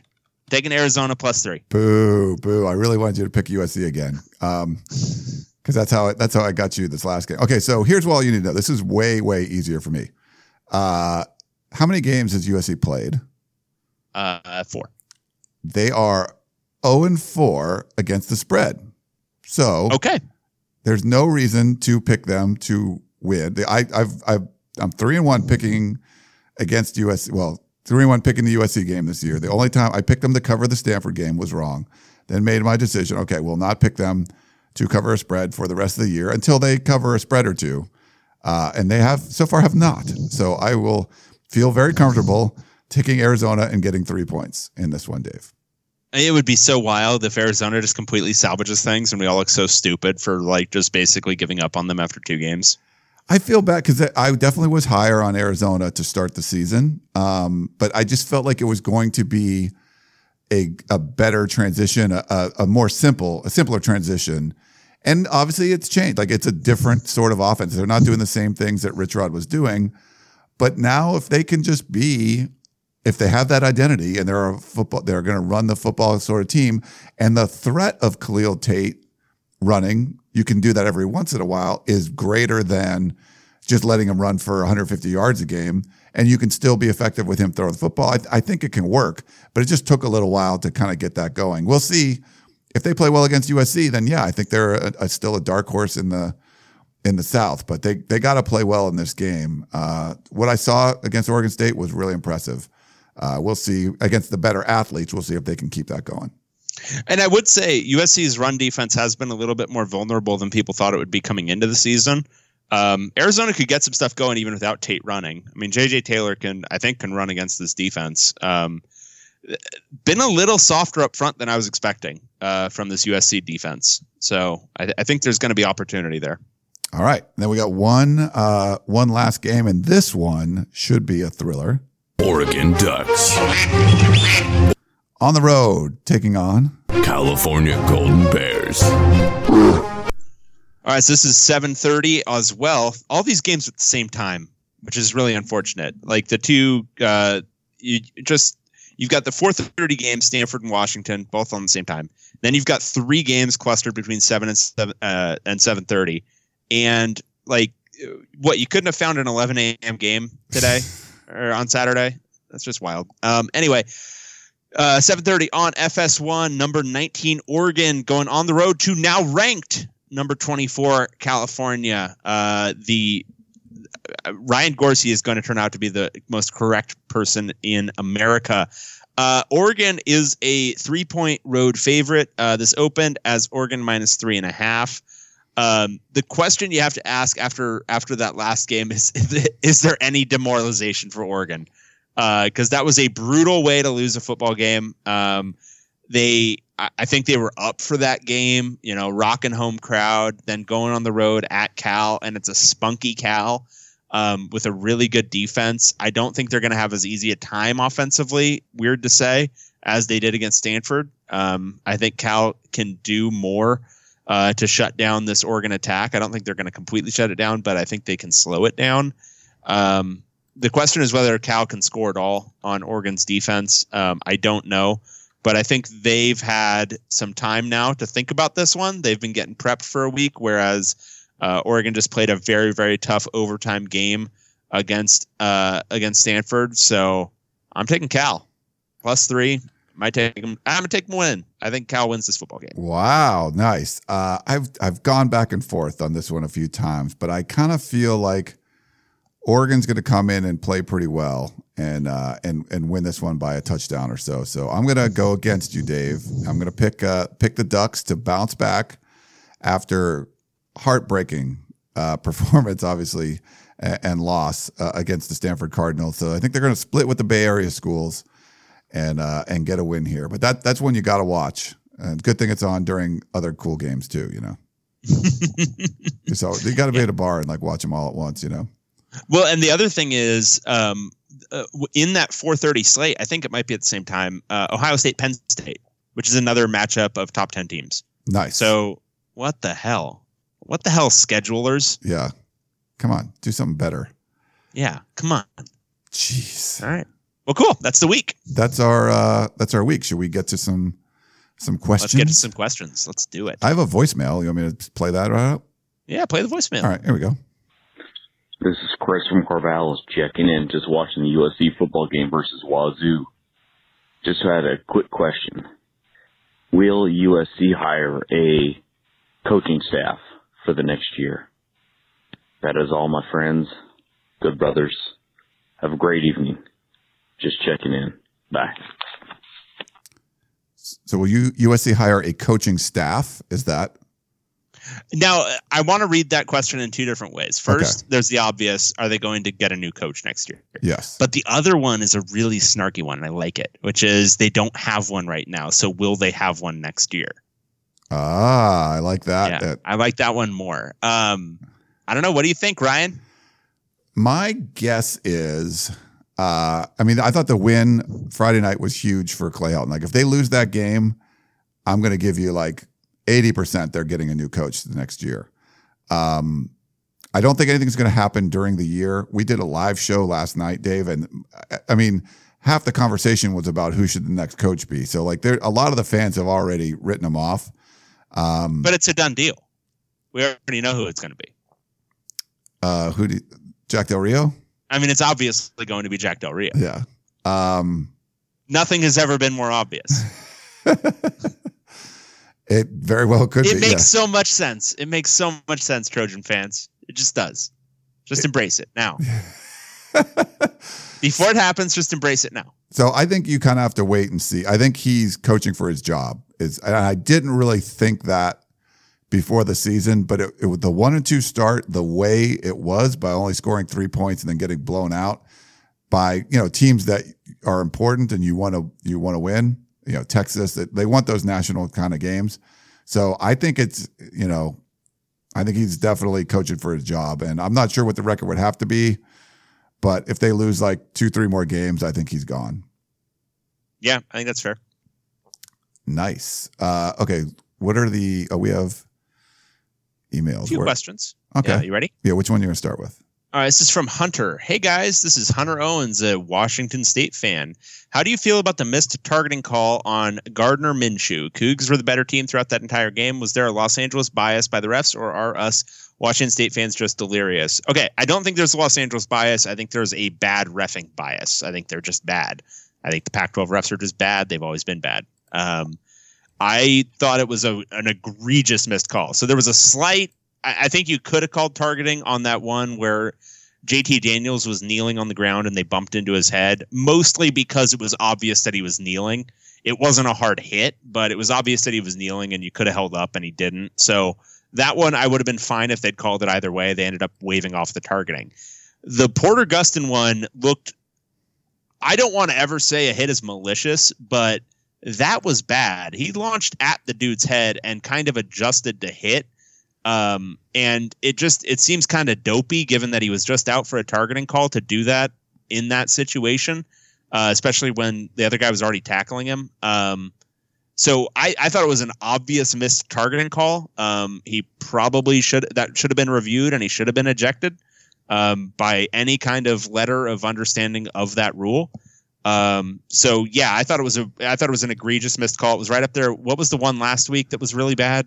Do you remember? I can't remember anything. My brain is mush. There was a couple that should have been overturned. There was a lot of, I think I agree with Dave. There's a lot of bad calls there. I think when you look at, I think there was a catch, by Washington State late in the game where it looked like the ball hit the ground. They reviewed it and they confirmed that, or they didn't confirm. They just kept it as a catch. But on that play, I was like, well, it kind of evened out because I think the USC defender was like grabbing the Washington State receiver. So it's like they shouldn't have ruled it a catch, but it should have been pass interference anyway. So right. There's some weird kind of stuff that was going on there. But you never usually see that many pass interference flags. It just didn't seem like the refs were in control of the game. And then sometimes you get oversensitive on targeting, like the Porter Gustin targeting from the Texas game didn't seem that bad. The one against Amon-Ra St. Brown was horrible and wasn't called, and then they had to review it for something else, and they call it. And the same thing here, like that was way worse than the one that he got thrown out at Texas, but it wasn't called or reviewed. So it's hard for me to understand. And I would think that I mean I'm sure that's frustrating for the players too, because I'm sure like he was probably thinking that Texas one, wow, that wasn't anything, and then I'm sure he's thinking today, wow, I got away with one today because that one was bad. Yeah. So yeah, I thought it was bad, and then I thought as we talked about a bunch up top, I thought the two plays that followed from that, I think there's a correlation between getting hit super hard in the head and then making two of your like first bad reads of the game in the fourth quarter. I think, and I do want to say, I think Minshew was a little bit nervous at the end of the game. I don't think he'd ever had to play for those kind of stakes when he was at East Carolina. True, yeah. So he did look a little nervous late, but he wasn't making decisions like that until he got, the bell rung. Hit. Yeah, he got his head hit pretty hard. I hate calling it bell rung because what we're really talking about is he sustained a brain injury at the end of the game. But yeah, I mean, he got hit hard in the head and then he didn't make a couple of good decisions. That was Hunter's question, right? Yeah, that was Hunter. Okay, cool. So next one is Brian, I guess. He said, "Hey guys, your old pal Bruin Brian here again. Please rank in order." Man, we got ranked. There's 10 things to rank. Holy crap, that's a lot. I'm not going to be able to remember the first one by the time I read the fifth one. So he said, "Please rank in order of what you think is most likely to least likely to happen in the next 5 years." Okay. So let's just talk about how likely it is once we read it. Okay. Do you want to do that? Okay. Yeah, that's fine. Because it's like, well, number 8 was blah, blah, blah. Like, I don't want to do that. Okay. Number 1, Larry Scott is relieved, replaced as commissioner. Likely. Very likely. I think it's likely. In the next 5 years. Yeah. Yes, I think it's likely. The Pac-12 moves the championship game to Vegas or perhaps elsewhere. Very likely. Very likely. Very, very likely because that stadium will be opening before that. 3, the Pac-12 moves its TV broadcasting location to LA. Unlikely. Unlikely. I think I don't know if they own space, but they're definitely probably in some sort of long-term lease up there. Yeah, that's like they've already invested all this. They shouldn't have, but they did, and so there we are. UCLA 4. UCLA wins the conference championship in the next 5 years. If they weren't 0-3, I might say likely, but I'm going to go somewhat unlikely. Somewhat. I don't want to answer that question. That's rough. I mean, it has been like 32 years. No, that's not right. That's since winning the Rose Bowl. I mean, it's only been 20 years since winning the conference. So there's that. That's like 5 times a century. That's pretty good, right? I mean, what do they have to do to win a conference? They've got to win the South, and then they've got to, they got to win the South, win like 6 games. In some years in the South, that'll take the division, and then you got to, just win 1 game. No, it's unlikely. Okay. Unlikely. Poor Dave. 5. The Pac-12 moves to an 8-game conference schedule. Very unlikely. Unlikely. Yeah. It should be likely. It is not likely. 6. Here's a softball for you. Oregon State wins the conference. Sorry, Beavers. Unlikely. Very, very, very, very, very. All right, but who has better odds of winning the conference, Oregon State or UCLA? UCLA. You tell me. Yeah, okay. First of all, Oregon State's in the north.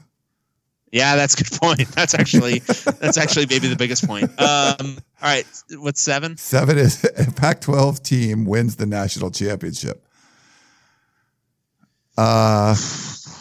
Unlikely. I would go a little bit higher than unlikely, like kind of middle of the road. Like I don't think it's likely, but I don't think it's. I mean, how many have the SEC or the ACC won in the last forever? All of them. Well, besides the Big Ten.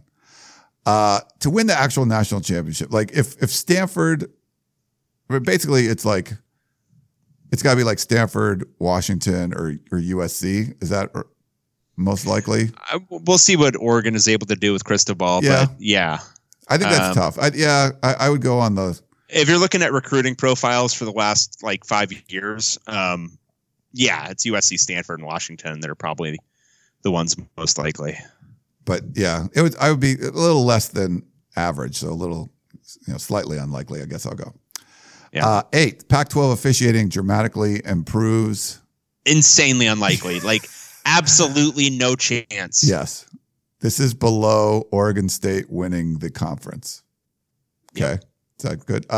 9, the Pac-12 network and DirecTV come to an agreement. Was there something? I thought there was something. I saw a blurb that the Pac-12 might be talking with AT&T again.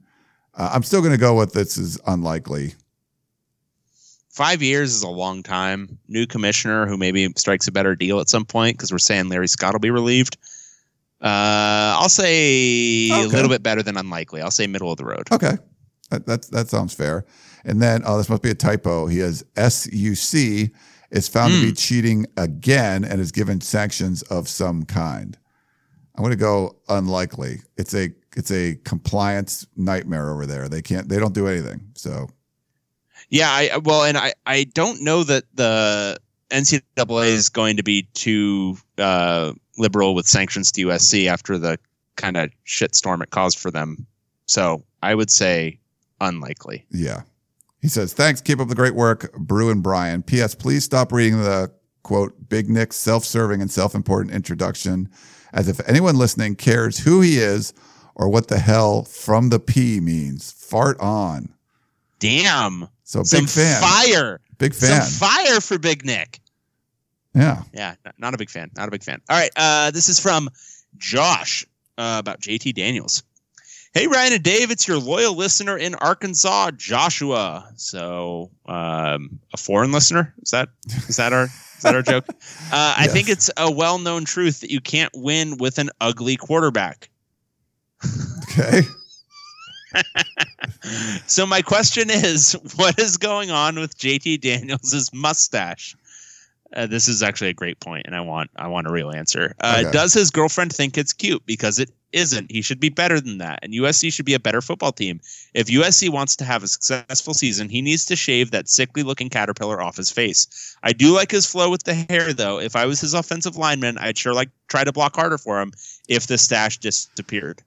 Nice. Well, if you saw the game, Gardner Minshew is also a not the strongest stash in the world. Yeah, but he pulls it off a little bit better, I think. Yes. But the two quarterbacks, it was kind of interesting there. Now he's coming from Arkansas territory, right? He's coming from the Carolinas, so that's I guess that's okay. I think some of it is just an attempt to, because I wasn't watching the broadcast, I was at the game, but apparently if you played a drinking game, like every time they mentioned he should still be in high school or he's still a freshman, like you would be hammered, right? So I think that's part of it. He was trying to grow. I know he was trying to grow his hair out and just, look more like a college kid. So I think that's what is going on with him. But yeah, I haven't seen the proof of your theorem that you can't win with an ugly quarterback, but I will try to look that up and see, where that all the data is on that. Yeah. I mean, there's not the obvious examples. I think go in his favor. Like UCLA didn't win a whole lot of football games the last 3 years. True. I'm just saying. So we'll see. We'll see. And there was like someone. You remember like the Wonderlic stuff and all the like NFL. When you're getting drafted, you go through and get asked all these ridiculous questions, and some like teams would like dock a quarterback if he didn't have like a hot girlfriend because that it showed he didn't have confidence or something. Like they'd come up with these weird things and stuff like that. So it just goes to show you the NFL draft process is so goddamn stupid. It's so dumb. It's so much time to take to like select guys that what's the error rate on these things? They're so bad at picking. It's gotta be so all high. of them. Yeah. Oh God. Anyway. We had a text message. He says, Brian from Livermore, heartbreak in Eugene. In your eyes, what do you see is the moment or key play that lost the game? Well, I mean, obviously the snap over the dude's head. I think that was like the worst play ever. That was a key play. Yeah.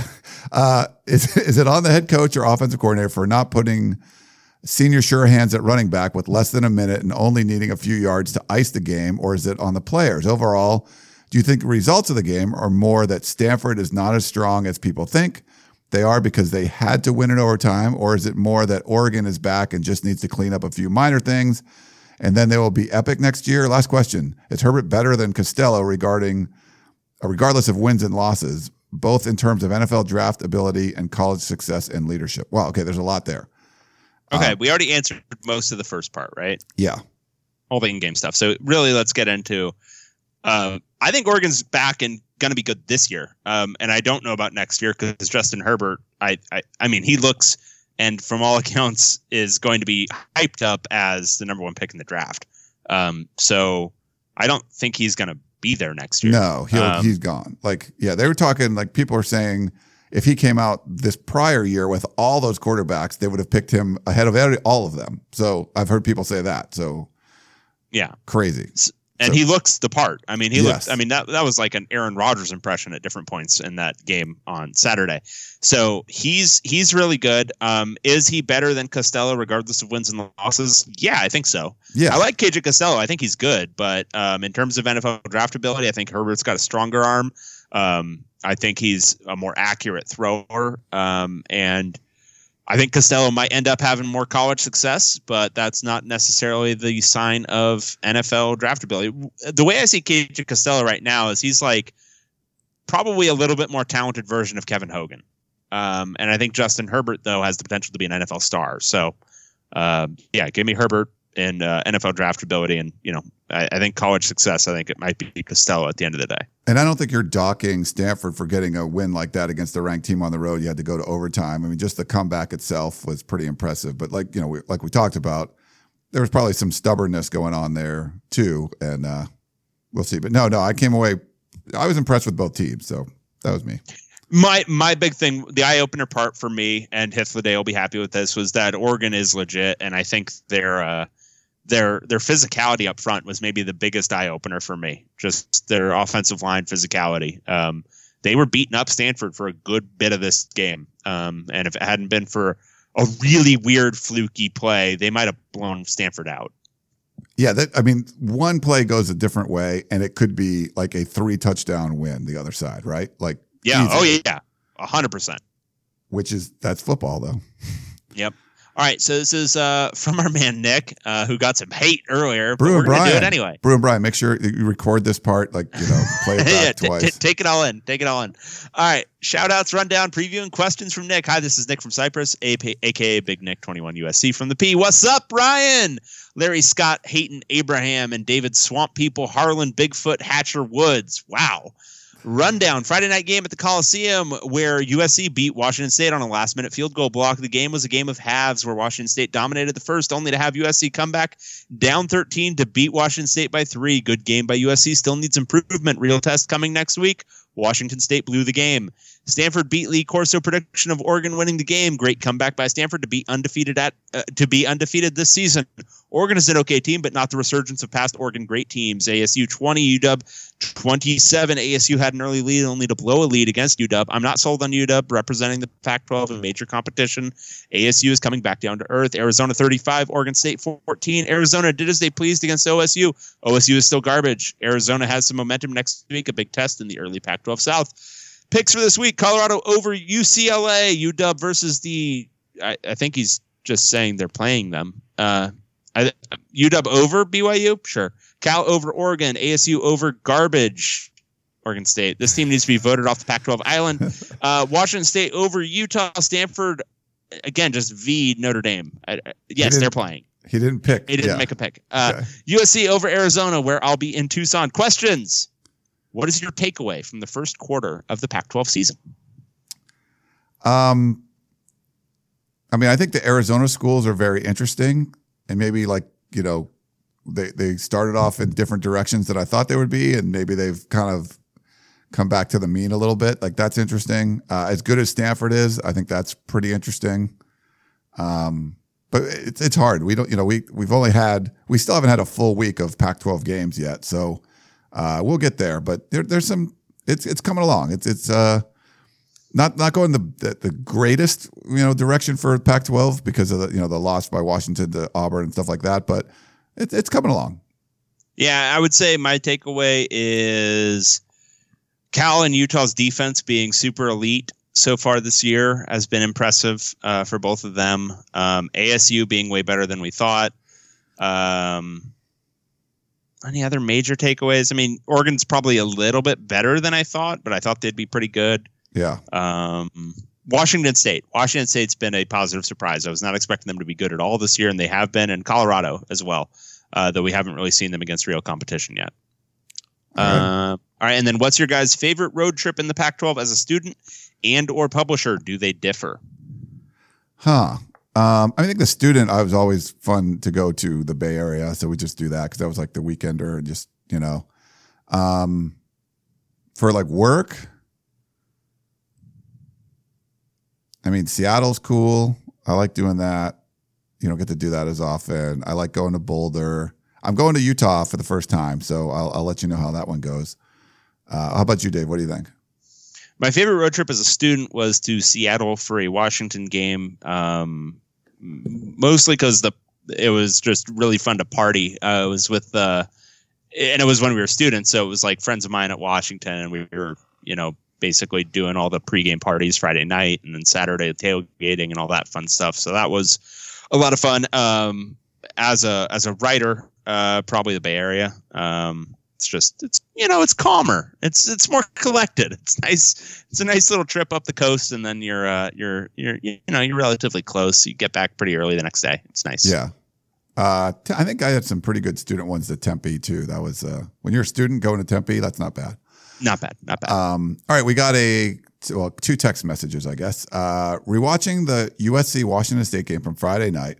So I know that complaining about the refs is older and more played out than Olawale Batiku, but seriously, damn, what would it take to change this crap? It feels like you could frame an entire season of The Wire around just how messed up this season is and how little the powers that be actually care. P.S. I nominate Clay Helton to play Jay Landsman, the fat sergeant detective who reads Jugs magazines and skates by season after season by doing whatever the bosses tell him. I have not seen The Wire, but apparently that's funny. That is pretty funny. Okay. That's beautiful. I don't think it's ever going to get fixed. No. It's just bad. And it's I don't think it's like we said 1,000 times. It's just incompetence more than, if you think it's biased, I think that takes more talent and ability to be able to do that. I think it's just incompetent. So it might be really slanted towards one team one week and another team the other week, but I don't think they have any control over it. It's just bad. Yeah, it's just horrendous. So, yeah, that's all we have. That's nothing. Nothing else to say about that. It wasn't a text that was signed, so we don't know who that was from. But thank you for the text. Yeah. And they're going to be like, I've sent you like a million text messages. Why don't you just save my number? And it's because we don't want to. All right. This is from our man Hifliday. Latter-day Night Fever. I love the puns. You always get a pun when you're reading a Hifliday email. At this point in the podcast, I'm sure you boys have, in predicting the BYU-Washington game, come to the parsimonious theory about the other Cougars that they are a solidly mediocre team that doesn't do anything particularly well or poorly, and that this explains how they'd beat an Arizona team that sucked out loud, plus a Wisconsin that secretly stinks but loses at home to Cal. The problem is, other than that game, we just don't have much to go on with Cal. They beat a bad UNC team but let them back in the game late, beat Idaho State, but started and finished really ugly, and this week had a bye. If you haven't already, can you dive in a bit more into Cal BYU? Have you got any insights there? And what do you expect for their game against Utah at the end of the year? So he wants us to recap a game that happened like 2 weeks ago. Is that what he wants us? He wants us to talk about a game as if we remember it from several days ago. It's Monday, Hitler Day. I barely remember the games I just watched 2 days ago. All right, so my recollection of the Cal BYU game is that Cal had a pretty good lead. They were actually up. I mean, they shut down BYU in the first half of that game, and then, as they've done kind of habitually this season, they sort of let BYU back in the game late.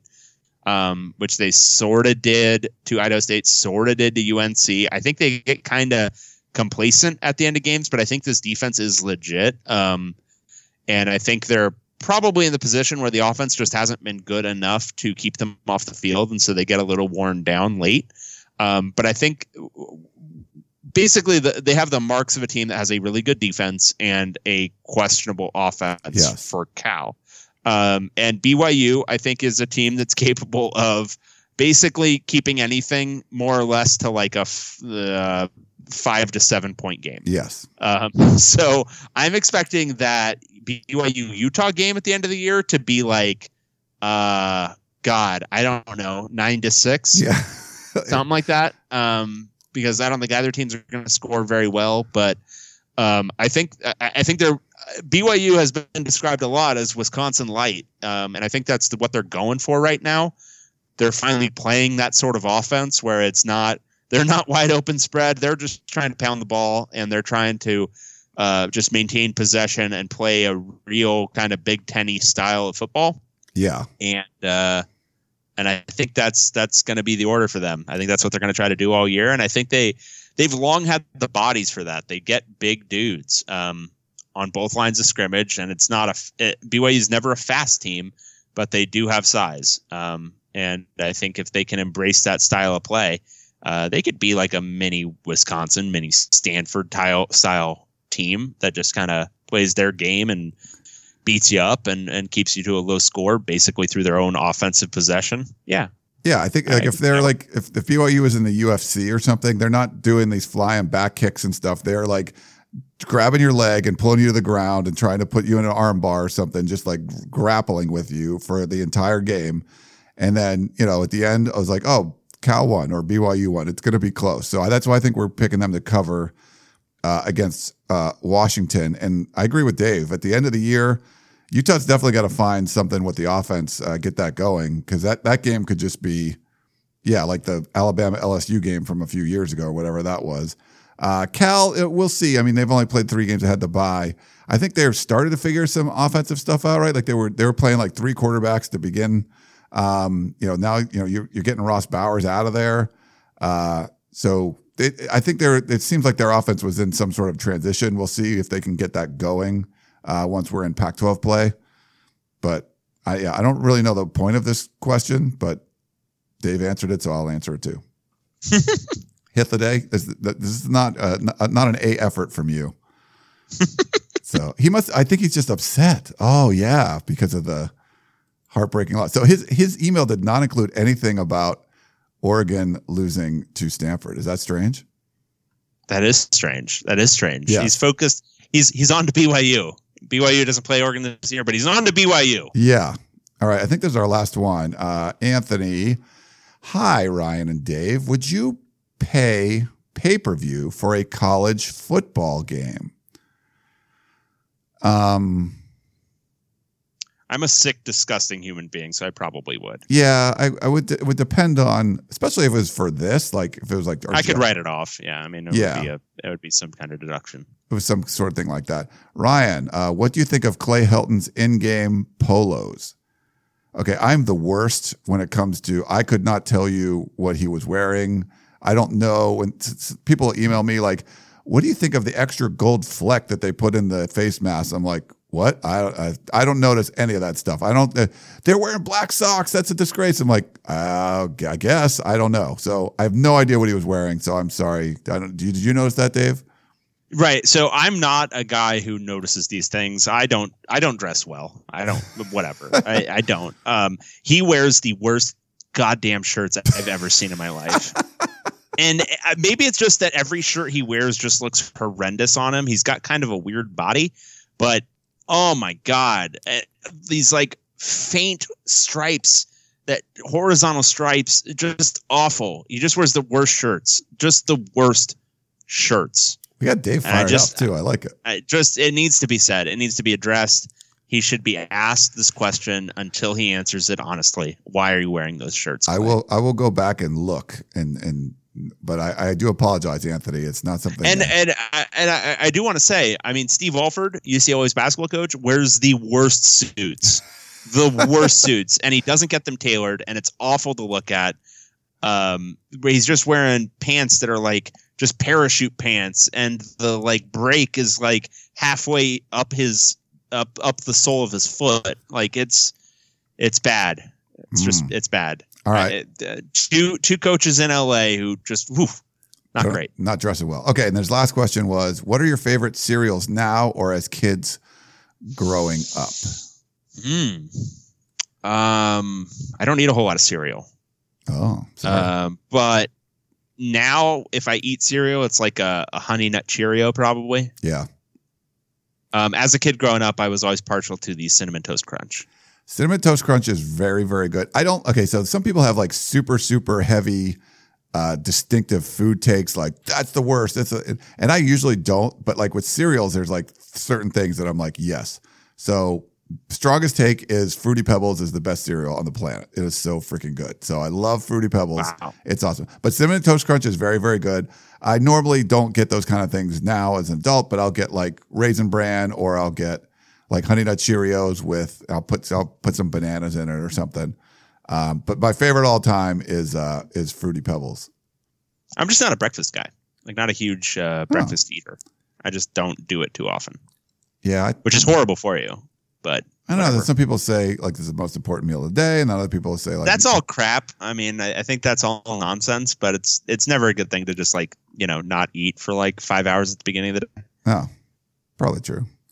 Probably not. I mean, you probably don't want to do that. Yeah. I've always been I eat like almost entirely between like 11 and 3, like 11 a.m. and 3 p.m. And then I'm just kind of done for the day too. Okay. So just eat an entire cow in that time. So we had four games to recap, and I thought 6, but 7 games to preview, and we still did hour and 45 minutes. Like I thought this was going to be like an hour long show. Like how did we do that? We're incredible. We are incredible people. We took a long time recapping, I think, because we both actually watched the games this week. Yeah, and I mean there were better games. Like last week, there were just so many crap games. There were just like, okay, Stanford, UC Davis. Yep. All right, move on. Well, this is going to be. There's some really good ones this week. Oh, we have to do our survivor pool picks, right? Oh, right. Good. Okay, so looking up and down. Yeah, there's some tough ones. So big spreads are Arizona State, right? But I already picked them. I'm 100% picking Arizona State. You're going to pick Arizona State. Okay. I think for me, I probably have to go with, because so Washington has a big spread, but I'm not going to, I already picked them. The other spreads are all tight except for Colorado, UCLA. So I'm going to roll with the Buffs and take Colorado. That's scary, man. It's a little scary. That's a little bit scary because like UCLA does get it together. Right. Like how many, like who has a better roster, right? Right. And so, yeah, but I completely agree. And if I wasn't taking ASU, I'd be taking Colorado, but whew. That could be rough. You remember when you were dumping on me for picking USC first and you were like, what are you doing? Why are you doing this? And Kyle Bonagura's like, oh, you're not playing to win or whatever. Yeah. Yeah, we'll see. We'll see who laughs last. So I'm curious who the other guys end up picking. But has everyone else already picked ASU? Okay, so it's only me and Jason Shear who can even pick ASU this week. So everyone else is picked, right? Okay. Yeah, and Monster Tiger has already picked ASU and Colorado. So he's got a whoa. That's gonna be tough. Monster Tiger's in trouble. He has to pick Oregon or Cal, Oregon State. Ooh, gosh, that's tough. That's really tough. Oh. Best of luck. Best of luck to him. All right, well, we'll see so Dave goes with ASU. I will go with the Buffs. All right, I think that's going to wrap it up. Anything else, Dave? Nope, I'm done. All right, that's David Woods. I'm Ryan Abraham. Hope you enjoyed this edition of the Podcast of Champions. Thank you so much for tuning in, taking some time out of your day to listen to our little show. We'll be back next week recapping Week 5 and previewing Week 6. Thanks again. We'll talk to you then.